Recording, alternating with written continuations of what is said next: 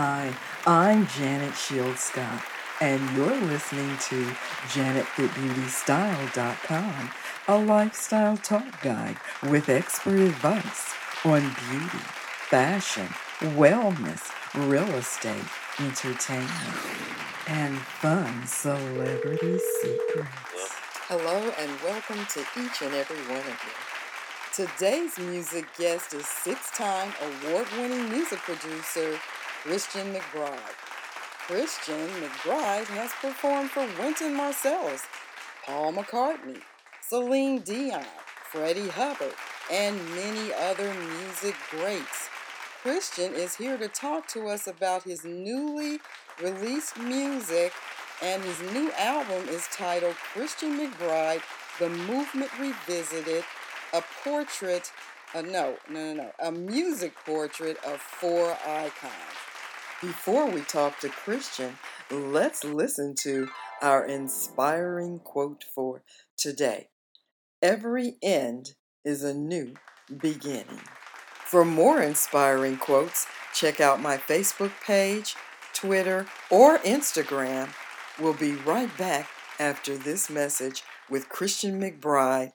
Sports fans, PassPros.com has it all. Baseball, basketball, hockey, and soccer. Get autographs and memorabilia direct from former pro athletes. Don't forget to check out the upcoming events page for special events near you. PassPros.com offers t-shirts, athletic gear, artwork, vintage cards. Log on to PassPros.com.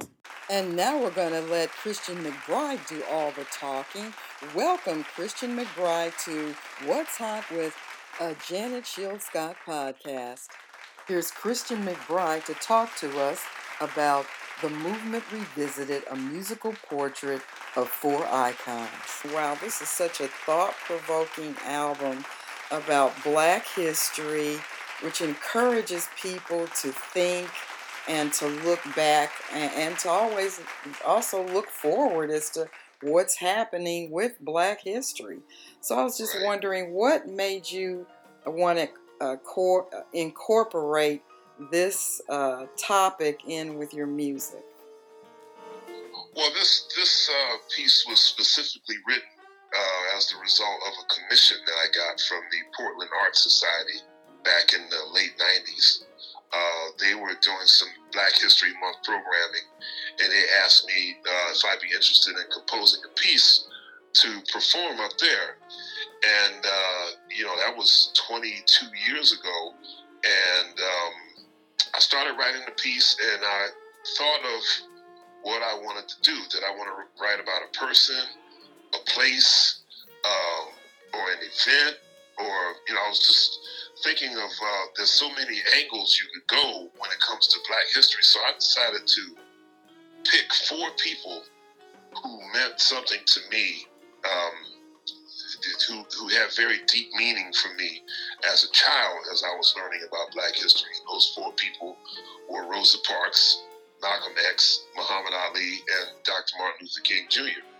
And I wrote a musical portrait of each person, and I did a lot of research and chose some choice text from each person, and I put it all into music. All right, but what made you go back 22 years and bring that out now? Well, excuse me. Throughout the years, we would play the piece on occasion because it's a big production. So as you hear, it's my big band, it's a choir, and it's these four narrators. Every couple of years, a presenter would want me to perform that piece somewhere. So around 2013, we decided that this piece was ready to be recorded. We should go into the studio and record this the right way. And so in the fall of 2013, we went to the studio and we recorded what you now hold in your hands, except that when it came time for the legalities to get the permissions and the clearances to use all of the text for an album, it took a lot longer than we expected. So this record was actually supposed to come out 6 years ago, but wow. but because of all of the legal stuff, it just took a long time. So I was getting discouraged a couple of times. I thought this record was never going to come out, but Mac Avenue Records assured me that so much was put into this. They said, "Don't you worry, we're going to make sure this gets out."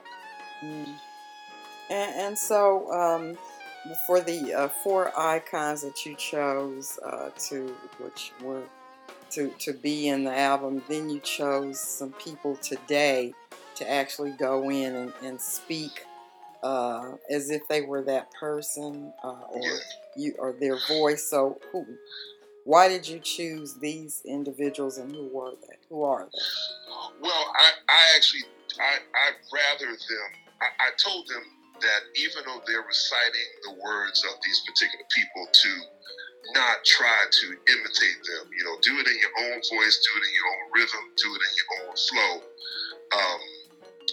And that's why I got the people that I got, because they're great.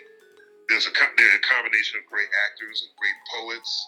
Of course, the great Sonia Sanchez reads the words of Rosa Parks. Dion Graham reads the words of Muhammad Ali. Vondi Curtis Hall reads the words of Malcolm X. And Wendell Pierce reads the words of Dr. Martin Luther King Jr. Mm-hmm. Okay. I had the pleasure of interviewing before she passed away, Rosa Parks. Really? Yeah, that was such an honor. And usually I don't get real hyped up about a lot of my interviews, but that was truly just a wonderful pleasure for me to do that. And it was mainly about wellness. When I interviewed her, it wasn't basically about Black history, but it was about wellness and nutrition, and it was interesting. She was a vegetarian. I knew that. Yeah, I didn't know. I thought that must have been a great interview. It was. All right, so back to you now. Okay, so what made you, or how did you get started with a jazz career? My father plays bass, and as well as my great uncle. So I have two musicians in my family, and my dad is the reason I wanted to play the bass. My great uncle is the reason why I wanted to play jazz. He just started playing jazz albums for me when I was really little, and I just fell in love with it. I really love the music. I love the creativity of it, and I just love the infinite creative possibilities inside of jazz. So I owe my jazz love all to my great uncle. So did you get a chance to play on stage with them? Or? I've only done that twice, strangely enough, because my dad was on the road most of the... Hello? But the three of us actually never got together and played as a group until maybe 12 years ago. Mm-hmm. And then we did it again about 5 years ago. So yeah, we've had a chance to jam between the three of us a couple of times. And what was that like for the three of you? It was great. It was absolutely. Hello? You keep going out. Hello? Say what? You went out. You said it was great, and then it went blank. Oh yeah, it was great. We did it in Philly, which is with my hometown, and it was great to play with them on stage. I think they felt just as good as I did. Yeah, I'm sure. I bet they were really proud of you. I like to think so. Okay, and what would you suggest to others that are coming up that want to get started with a jazz career? Well, jazz is not something that it's hard to think of jazz as being a career. I think if you got to go hear the music. I think it really makes a difference when you can go see somebody play live and you can experience this music up front and personal. So I would suggest to parents that they take their children to jazz concerts so they can see these master musicians at work. And And if you want to do that, just strive to be the best musician you can possibly be. And I have no doubt that things will fall in line naturally, because if you're striving to be the best musician you can be, you're always going to work, and somebody's always going to want to play with you, and your calendar is always going to be full, as opposed to striving hard to be popular. You know, you want or to be rich. Nobody's ever done that playing jazz, but you can strive to be the best musician you can possibly be, and you will be guaranteed work. Mm-hmm. And now you were saying that parents should let their kids listen to jazz, so this is a good segue into the fact that a lot of the jazz stations sort of disappeared. I remember CD 101.9, although that was more smooth jazz. Yeah, smooth jazz. But still, a lot of the jazz stations have kind of disappeared. What are your thoughts on that? Well, this has been something that's been discussed for probably 50 years or more. You know, I would say probably since the 50s, you see every major city shrinking down to just one major jazz station, if any at all. You know, most jazz radio stations are member-supported, stations, and so they don't have the commercial sponsorship like most terrestrial radio has. So you gotta have a support system there of people who are willing to pay money to help out their local member-supported radio station. Like here in the New York area, that would be WBGO. In Philadelphia, that would be WRTI. In LA, that would be KJazz. So, like most major cities only have one jazz station, and it's a music that has always been. It shouldn't be a niche market, but it has turned out to be that. So the more young people we can expose to this music, a lot of older people who love jazz, they like to hog it for themselves. They don't want to share it with people who might not know. Mm-hmm. But that's the only way the music is going to last. So you got to bring the people out who need it. Mm-hmm. That's true. And just say, for instance, like the next topic is wellness. So what I want to ask you is that if you're meditating or thinking or just spending a day where you're just regrouping, what would be some of your favorite tunes on your CD or album that you would play? I probably would listen to some symphonic music. I probably would listen to Ravel or Bartok or somebody like that, or maybe some Bach. Mm-hmm. If I really am trying to chill, I would probably listen to that, or maybe some Lester Young. But on your album, no. Oh, I wouldn't listen to any of my records. Well, what would you suggest someone else to listen to if they were going to chill out? If they were going to chill out, what would I suggest? I would suggest probably,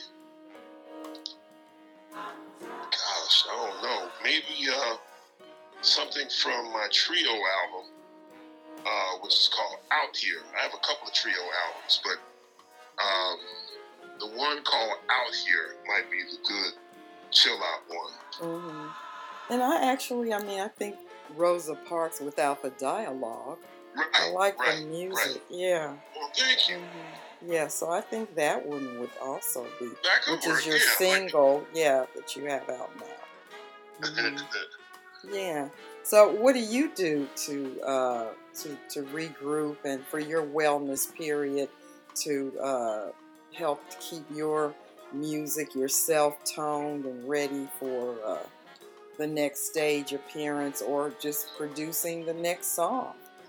Sometimes I'm not sure I do the best job at wellness because I work so hard all the time. But when I do need to regroup, I'm really good at being able to just tune out. I can sit in the chair and just do nothing. I'm really good at just sort of zoning out and being in my own head. So I'm just sitting in my chair, not really thinking or doing much of anything. Just letting my whole body just sort of refuel. So is this like a big lounge chair? Mm-hmm.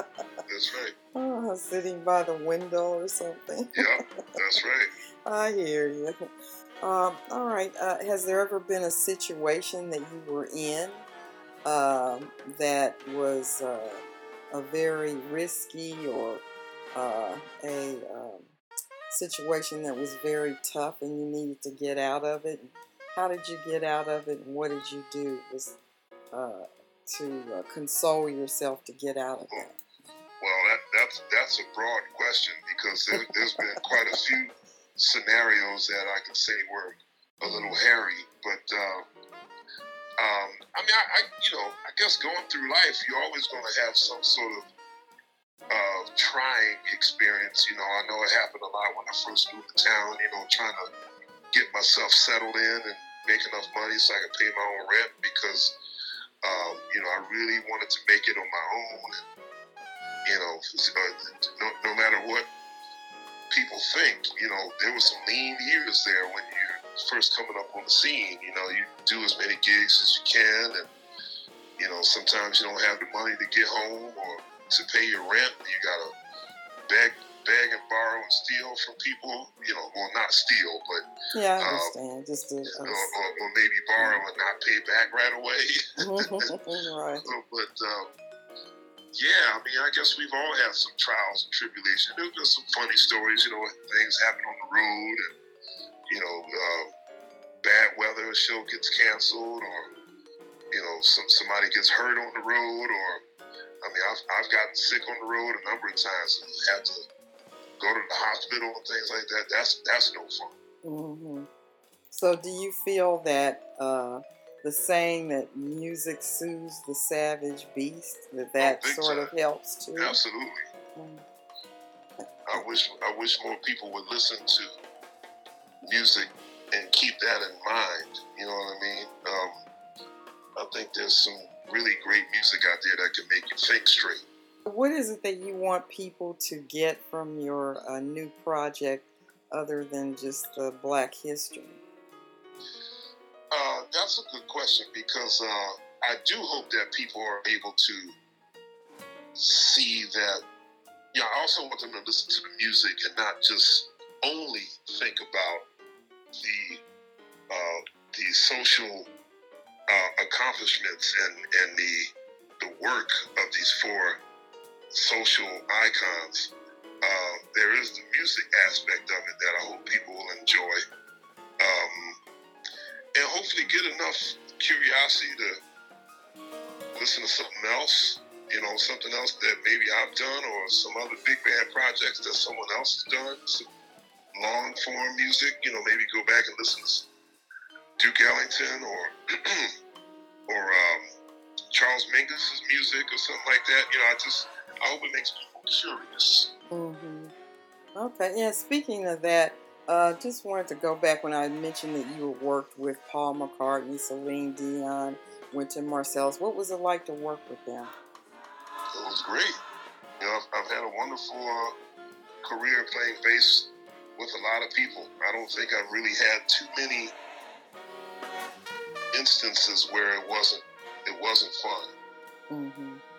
All right, and what are your social handles so that we can stay up on what it is that you're so embarking on?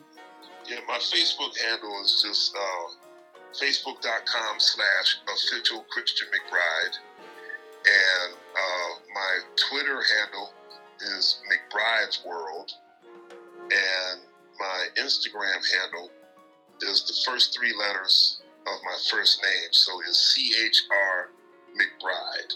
Just one word, CHR McBride. Okay.